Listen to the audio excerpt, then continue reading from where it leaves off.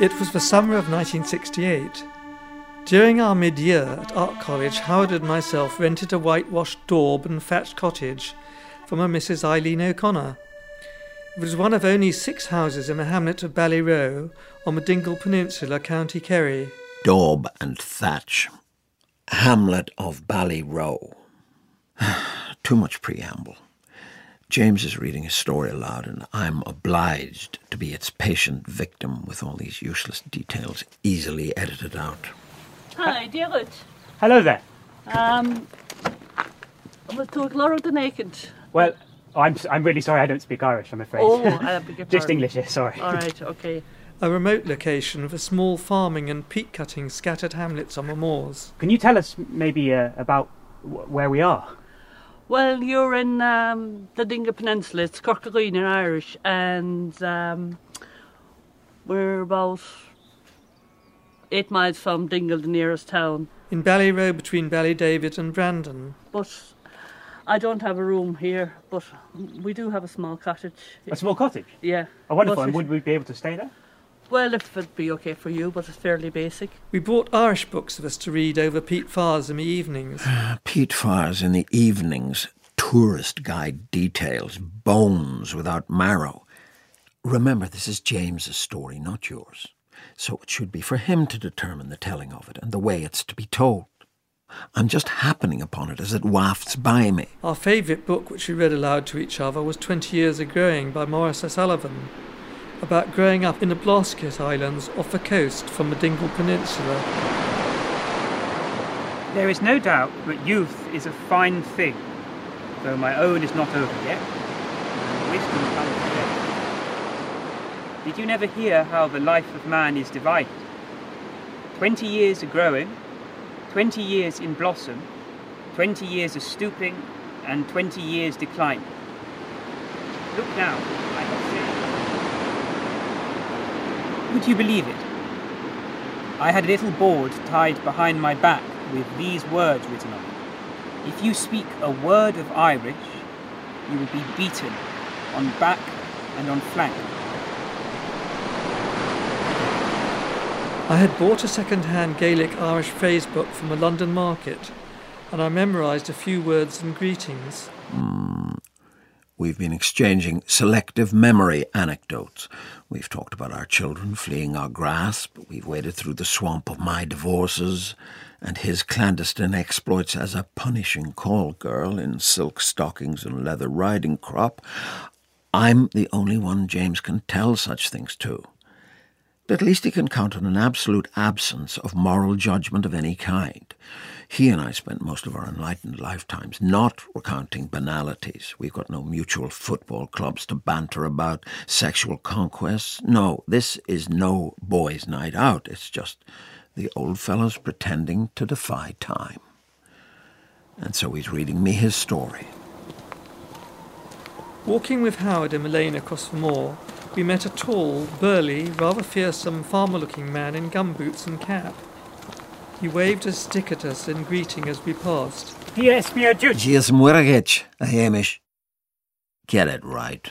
Yes, Mwiragich. I sensed James reaching for something unique here. He's much too aware of offending me with soft chatter. He's basic, is James.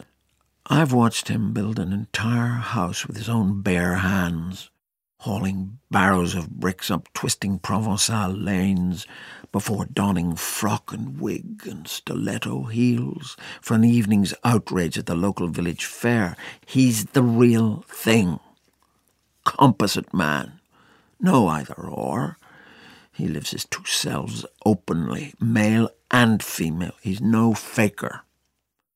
Unlike you, fabricator, public liar, story poacher, the great pretender. He called out, Hey! And turning, we saw him gesturing to us to come back. We were a bit reluctant to do so, as he seemed slightly aggressive in his manner. Where are you from? We're English, from London. English. I killed an Englishman once. I killed an Englishman once, he said. Jesus. I need to ask myself precisely how I'm going to listen to this. If I am James's chosen ears, then he knows me well enough to know he is swimming in shark-infested waters. But your mutual respect requires that you swim parallel, not all the while trying to anticipate the next sentence or the next event, letting your taste for a dramatic situation run riot as you listen. At this point, Howard and I were just about ready to run. What are you doing in these parts? We're reading Irish literature. Yeats and George Moore. Yeats and George Moore? Talking Irish literature with a killer? Edit that out, James. Or maybe... He seemed interested, and so I talked to him enthusiastically about 20 years ago. Oh, fihibli on the force. I knew Maris O'Sullivan's niece. Listen, I've been wanting to tell an Englishman what I did. 'Twas a long time ago, and 'twas a terrible thing, and I'm sorry for what happened. I'm already tracing out James's old farmer for my own safekeeping. Watch him walking, hear his swarthy accent. But I've decided to give him a sense of theatricality. I need to lift him off James's reading page. I was a boy at Brandon Creek, up there, below the mountain. I know the thrust of him as he stalks the daylight, stopping wayfarers in the lanes, affronting them with mad tales. I've even given him a slight limp. It was 1921. It surely wasn't. I can't for sure remember the date he told me. It might have been a little earlier. It surely was.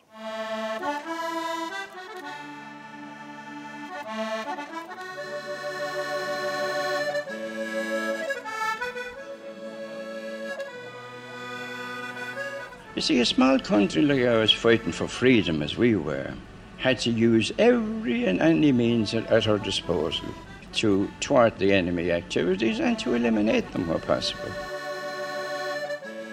If it meant the elimination of certain people or certain things, well, it couldn't be helped, but it just had to be done.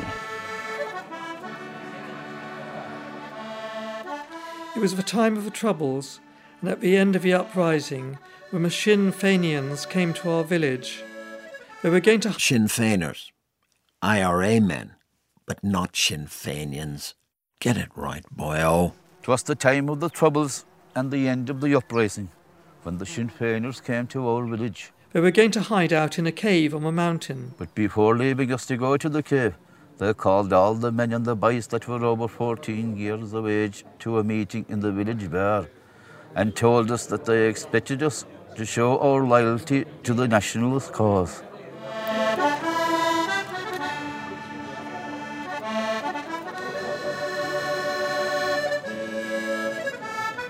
Certain factions in the IRA in Kerry decided to take matters into their own hands, as they felt perhaps that the commanding officers in certain parts of the county were not active enough. The Fenians put a revolver on the table and made us draw straws for it. The sharpest straw fell on me. I was just 14 years old and the youngest in the room. I was told to go out and shoot an Englishman. Go out and shoot an Englishman. There's surely a film scenario struggling to burst out. It has enough bones of popular mythology to create a dramatic carcass. It's a perfect way for an Irishman to scare the pants off a Brit. Describe an IRA assassination, the unspoken meaning being it might be you next, English art student boy. The only Englishman around about was the lighthouse keeper. I lay in wait for him up the lane, not far from here. He reached out and gripped my arm and said he wanted to show us where it had happened. He led us about a quarter of a mile down the lane and pointed to the hedgerow. It was hereabouts it happened. He always used to walk back the same way, and he wasn't armed. I had never fired a gun before. I waited until he was very close. I need to rewrite the scene. Who is this lighthouse man? What is he doing in a remote Dingle village? James's mention of the English lighthouse keeper is simply too anonymous, too wishy-washy to have any real tension. So I'm forced to give the fellow flesh before blowing his head off. It's basic literature, James. You don't have someone killed unless you first biograph him. Okay. This is the way the scene should go, might go. Killed by a mere boy on the cusp of puberty. And the IRA men purposely putting the bar as low as 14. Prove you're a man by killing a Brit and be man enough to choose him yourself. And all this for James's ears. James, who spent his adult life proving he's a man by often walking rough neighbourhoods in high heels and sheer black nylon stockings. But we've got to place the scene near the lighthouse itself so we can hear the sea in the background. You there walking, mister. Stop where you'd be and don't turn around. Hang on. Surely the drawing of straws and the singling out of victims is men's dirty doings. It renders this village too one-dimensional. So I'm going to give the lighthouse keeper the gift of a daughter. I want to see if there might be some X-chromosomal involvement in the tale, some romantic attachment with the girl, some pubertal fantasy on the part of the assassin, maybe. Who knows? What would you be wanting with my father in that tone of voice? You know this boy, Jenny? No, not Jenny. What are you thinking here? You know this boy, Niamh? He's forever annoying me outside the classroom. What's your business with us, boy? We're just beachcombing and would rather be left to ourselves. Something's wrong here. Let's do it again. Tussa, tú hénig siúlan son. Bant náte hantu agus nácas timpo. Ken gno ha gutsa do mahir. You know this boy, Niamh? Blin siya corustum de here lost modern shonga ranga. What's your business with us, boy? We're just beachcombing and would rather be left to ourselves.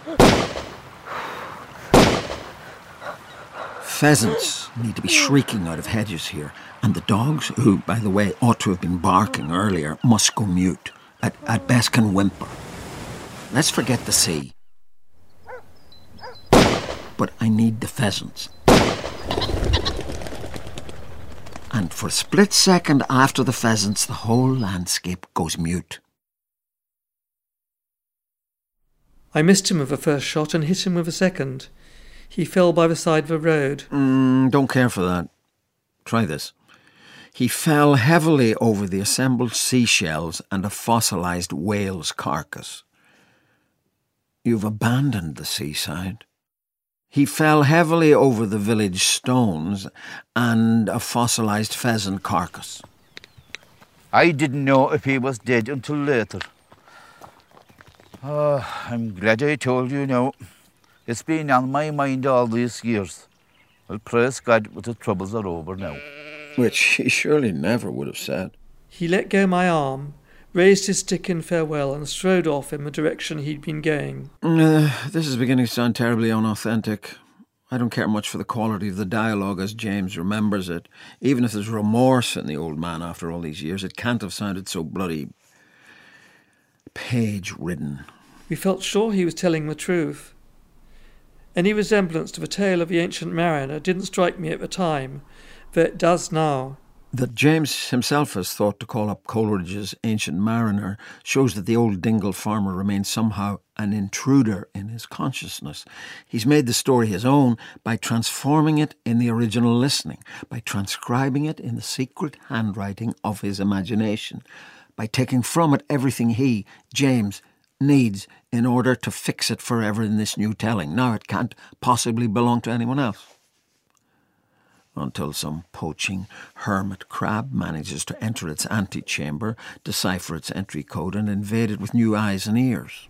I wonder whether he told us his story because I had greeted him in Gaelic. James is as fine-tuned and delicate as any man may be in our time, clearly born outside his proper time, Restoration England.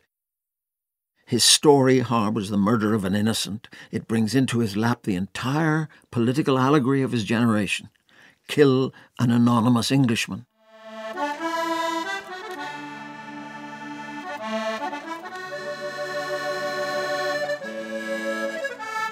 Knowing the utterly non-violent James, this can only have sat in his gut these many years like festering fruit. What pleases me is the thought that James, like his protagonist, has kept all this to himself all these decades, and that the Wellspring story itself, now over 80 years old, has only been dispensed with enormous discretion.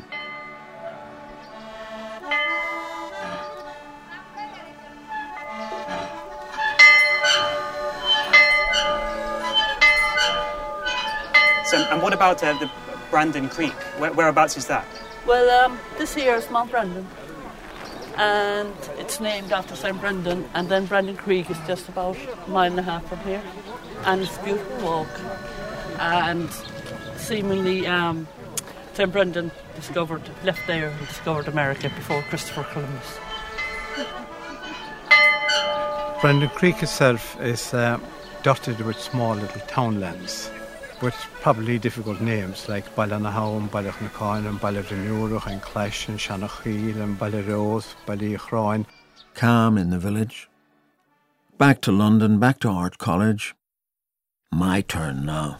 Later on our holiday, Howard and I walked up to Brandon Creek village to look at the mountains at Close Quarter. So just as James senses I'm about to steal his thunder, he takes up the slack. We went to the village bar. I think there was only one. It was of the usual thatched and whitewashed building. We sat with our Guinness at the end of a long bench. What else? There was a row of old men sitting with their drinks at the further end. They took little interest in us and weren't talking amongst themselves. There were no women about that I remember, unless there was a barmaid. Oh, yes, let's give him a barmaid. Ach trigdum, ach ná scaunrig me. Cad bheith go gut? Oh, I'm sorry, I don't speak Irish, I'm afraid, but I would love 2 pints of Guinness, if that's all right. All right. Thank you very much. Delicious, thank you. So, could you tell me where we are? What the name of this pub is? This is Tigriasi, or Huiger Moher, or Brandon Creek. And so are you from here? I am, all my life. All your life? My name is Maura Gracie. My name's James. Pleasure to meet you. Nice to meet you, James. It was a gloomy place to be in, and Howard and I were talking about going when something happened that made us stay. Angst. I hear it in his voice. I can use it.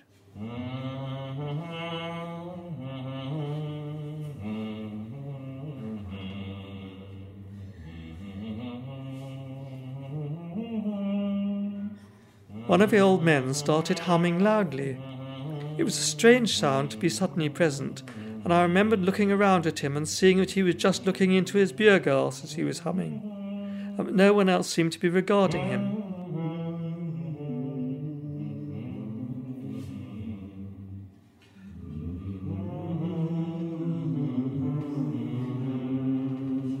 Soon others had taken up the humming, and the sound was loud and like a swarm of bees.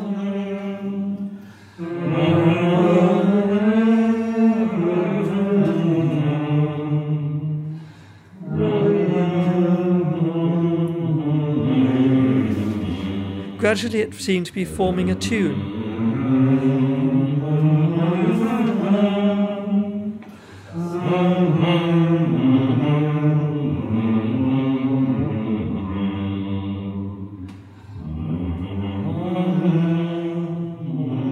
Then from a tune a voice began singing in Gaelic.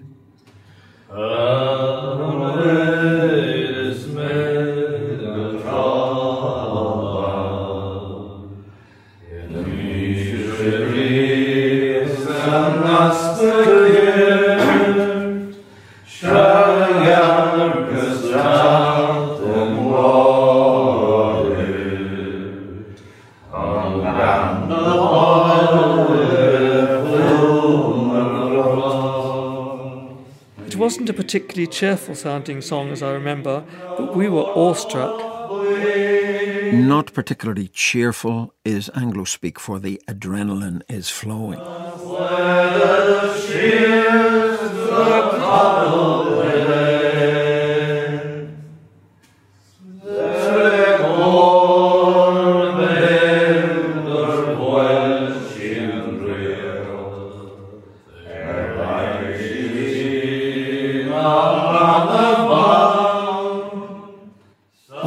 believe it scares the English boys in some Gaelic pub humming by a team of geriatrics?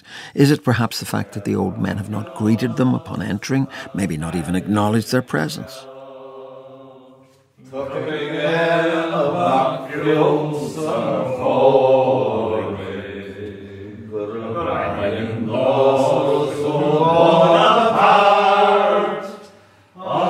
A man got to his feet and, without looking at anyone, went to the centre of the room. Pulling his cloth cap down over his eyes, he started to do a shuffling sort of tap dance there on the flagstones, his feet dancing to the floor, his arms down at his sides.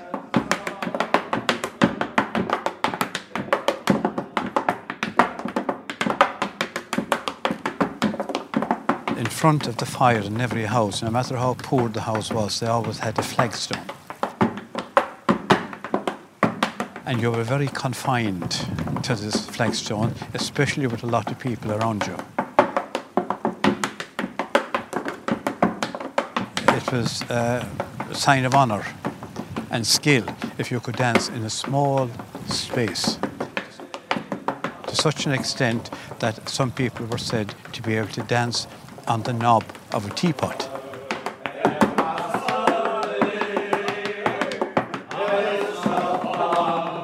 So the men do, in fact, speak to them, not with language, but with humming and shuffle dancing. Why?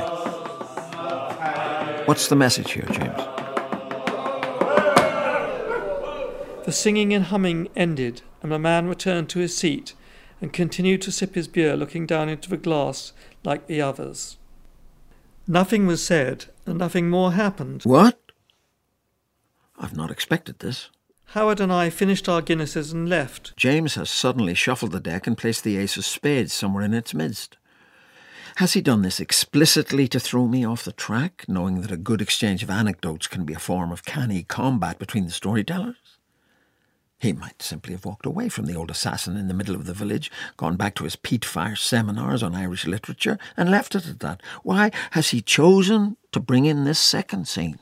We wondered if it was one of the last times that an outsider would witness a spontaneous experience of a welling up of folk memory into song and dance. Oh, for fuck's sake, folk memory! Of course, there's a certain silly inevitability in the story's locale shifting itself to the pub and to the panning shot across a row of frothy Guinnesses. In the popular English mind, could the event really be Irish without this? Let's do it again.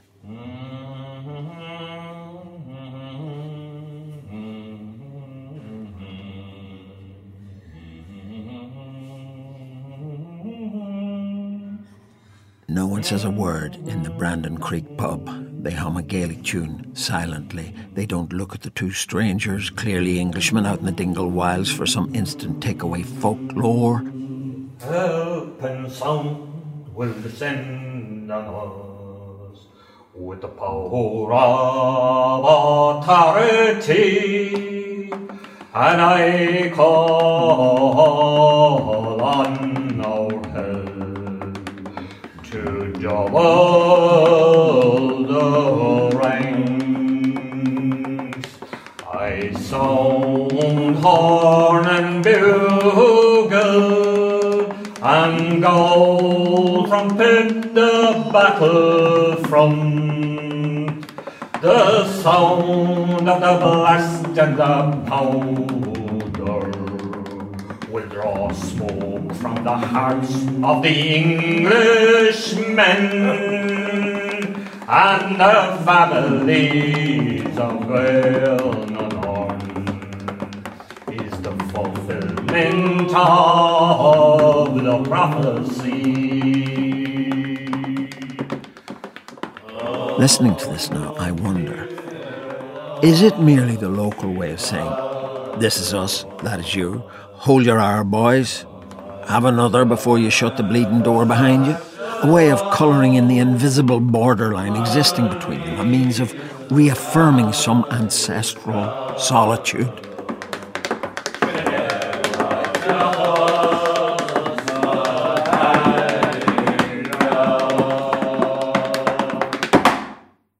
No, finally, I know what this Act 2 is really all about.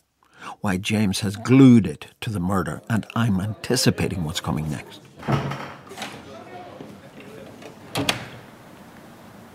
You there, walking out of the pub.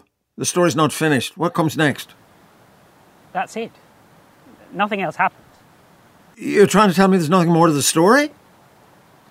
That's right. And where do you think you're going? Down the hill. Then the trek back to London. Over my dead carcass. Get back in the pub.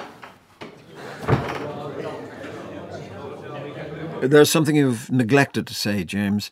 I could tell you what this is, but I'd rather hear it from you. You've clearly chosen this story to impress me, led me this far by the nose, and now you abandon me at the edge. Listen to this.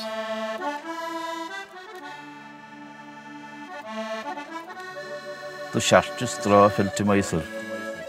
I was told to go out and shoot an Englishman. I killed an Englishman once. Tussa, tú hénig siúlan son. Bant náte hantu agus bnácast timpo. Ken gno how guts it do matter. We're just beachcombing and would rather be left to ourselves.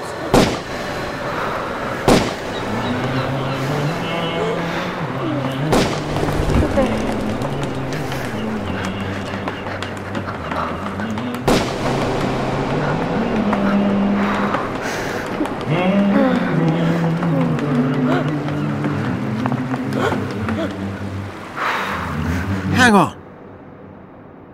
You're not sitting in a dark theatre here revising, as you always do, every bad play and film scenario in your head as it unfolds before you. You have to really listen to James. Yes. But James isn't listening to James. Can it be he's missed the whole point of his own story? Look around you, young James. What do you see there in the pub? Exactly what I told you. Nothing else. But what is the relation between your killer farmer in the village and the scene in the bar? None that I know of. I can imagine a forlorn look on James's face. He senses that some terrible beauty is about to lock into the heart of his story, invading it, raping and plundering, pillaging it before it's even had time to flower. Who are those old men in the pub? Just some villagers. Pensioners in cloth caps. No, James. They are potentially each one the murderer. Any one of them might have picked the short straw. They are all of an age to have experienced the killing of the English lighthouse keeper. This story belongs to the collectivity, not to one solitary boy who happened to pull a trigger. It happened in this very pub over 80 years ago. The revolver was set down on one of these wooden tables here. The straws were picked right here. The barkeeper's grandfather likely ran the place then. It was coming to a stage in many counties where people were forced to choose which side they wanted to be with. This was all in the name of a republic. They might not necessarily have believed in all the sentiment that surrounded the republic, but they were afraid that if they didn't comply, they could be targeted in some way. The sound of the blast and the powder will draw smoke from the hearts of the Englishmen. And the IRA men were testing the loyalty of the entire village. All of these men are implicated. If anybody is guilty, they all are. That's the heavy air you obviously felt in the pub. You were witness in 1968 to an event which had stopped with its own internal clocks half a century before. And with their humming and silent dancing, they were letting you know it. Foreigner, interloper in their quiet, empty afternoon. Are you really comprehending this or merely inventing it? After all, you don't know if the men in the pub were even around at the time of the killing, or if they were, whether their little welcoming song for James had any bearing on the affair. Aren't you just paring the ragged fingernails of James's story? Well, in any case, James is astonished that none of this ever occurred to him.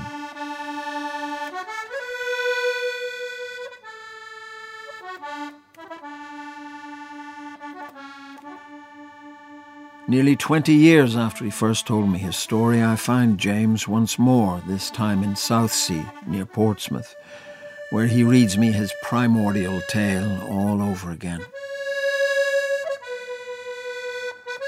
I really don't know who I am at the moment. I'm just an old person who is coming close to the end of their experiences. Yes, I do feel like the ancient mariner telling my story about Ireland to everybody I meet whenever Ireland is mentioned. I don't know why, but it's stuck in my mind and it always seems relevant to me. But there we are, it's a long time ago, and so I tell the tale.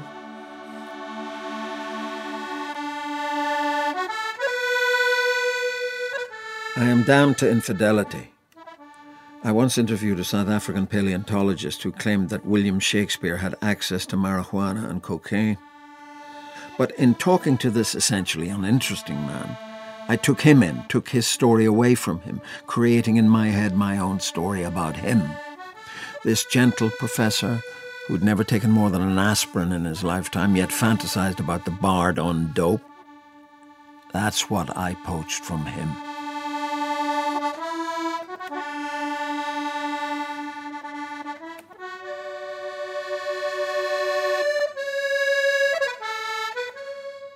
And I'm remembering the night of first listening to James's story many years ago, and how I swallowed it, then spit back its offal in my own twisted shape.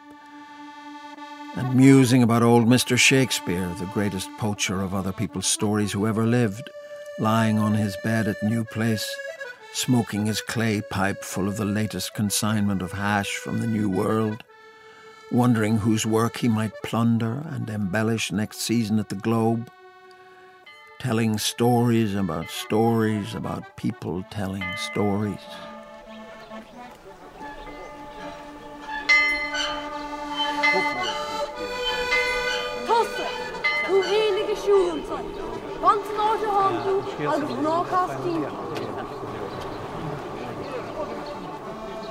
And suddenly I'm away in the tiny hamlet of Ballyroe. I'm walking its mangled lanes and taking in its tristesse here in the early 21st century, where such a place no longer belongs. You couldn't even find it on a map if you didn't know it was there. Hi, dear. The landlady, Eileen O'Connor, is long gone, but... My name is Jeanette O'Connor. I'm the daughter of Eileen O'Connor, who rented a little cottage just down the road to two English people in 1968. And then, James, I stroll up the road a piece to what you call Brandon Creek Village, which isn't a village at all, but only a small harbour and a couple of townlands, a few scattered farms and houses.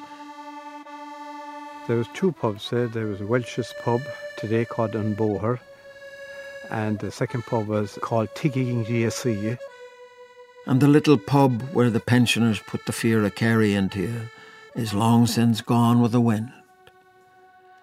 He said in the story that when he went into the pub, there was all these old men sitting, looking into their pints and not talking to each other. I find that very unbelievable, because the only reason they went to the pub is for the chat and the crack and the sing-song and the banter and the storytelling, etc. Still drifting and practically hallucinating as I am, there's a soft humming in my head, Gaelic humming, and a soft shoe shuffle over the beer slops.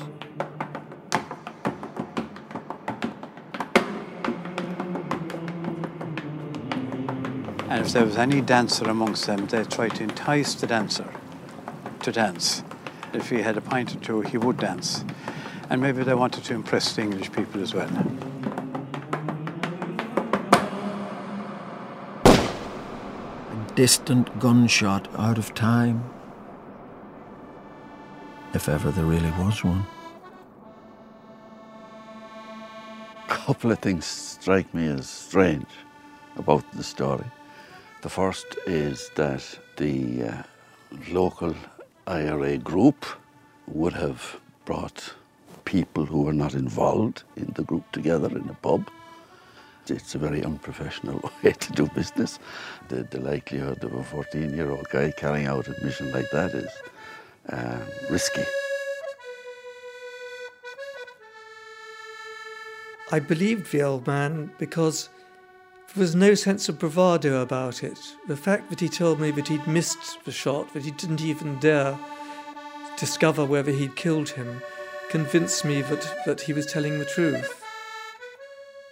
There is fairly good evidence that people who invent a story can actually go on to believe it if they tell it often enough. Resulting in a dead lighthouse keeper. A lighthouse is mentioned in the story, and there is no lighthouse in the parish of Moore or the parish of Kilcoyne or that area beside Mount Brendan. There's no lighthouse? No. Oh, right. Oh dear, how very confusing. I don't know what to think now. Oh gosh, that puts the whole story into doubt. It doesn't matter, James. Don't you see? It's a story. It's wandering in the air currents. It's not meant to stay put. Lighthouse keeper or no lighthouse keeper, real assassination or invented. Maybe your old gumboots farmer was stealing somebody else's story and then sold it to you.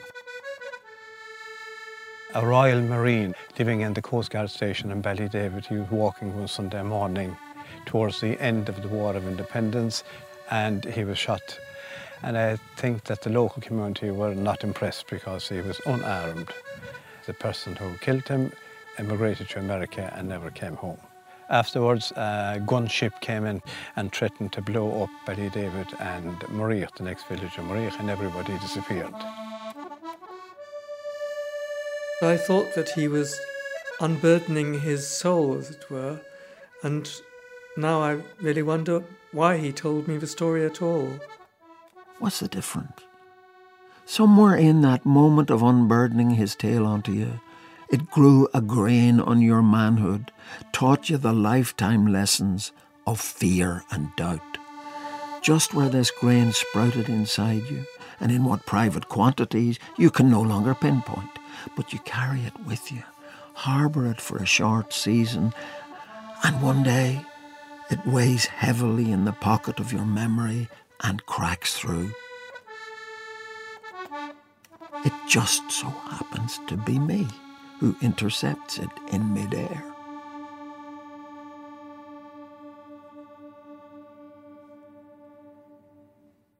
It grows hot in my hands and scalds me forever.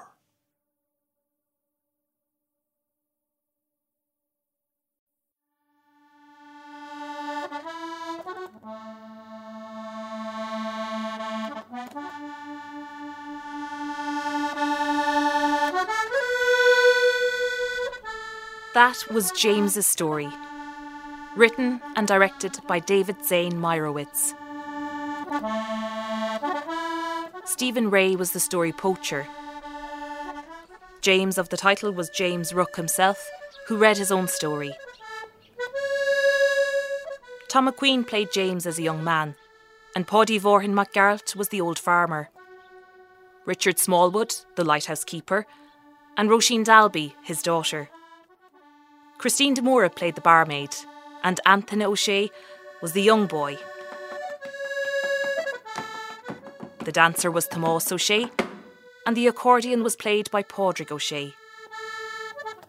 The singers, Paddy Vorhin MacGaralt, Nola Moylowen, Matt McCorhig, Irla Umar Chu, Bosco Cunachur, Padraig O'Shea, and Marcus MacDonald.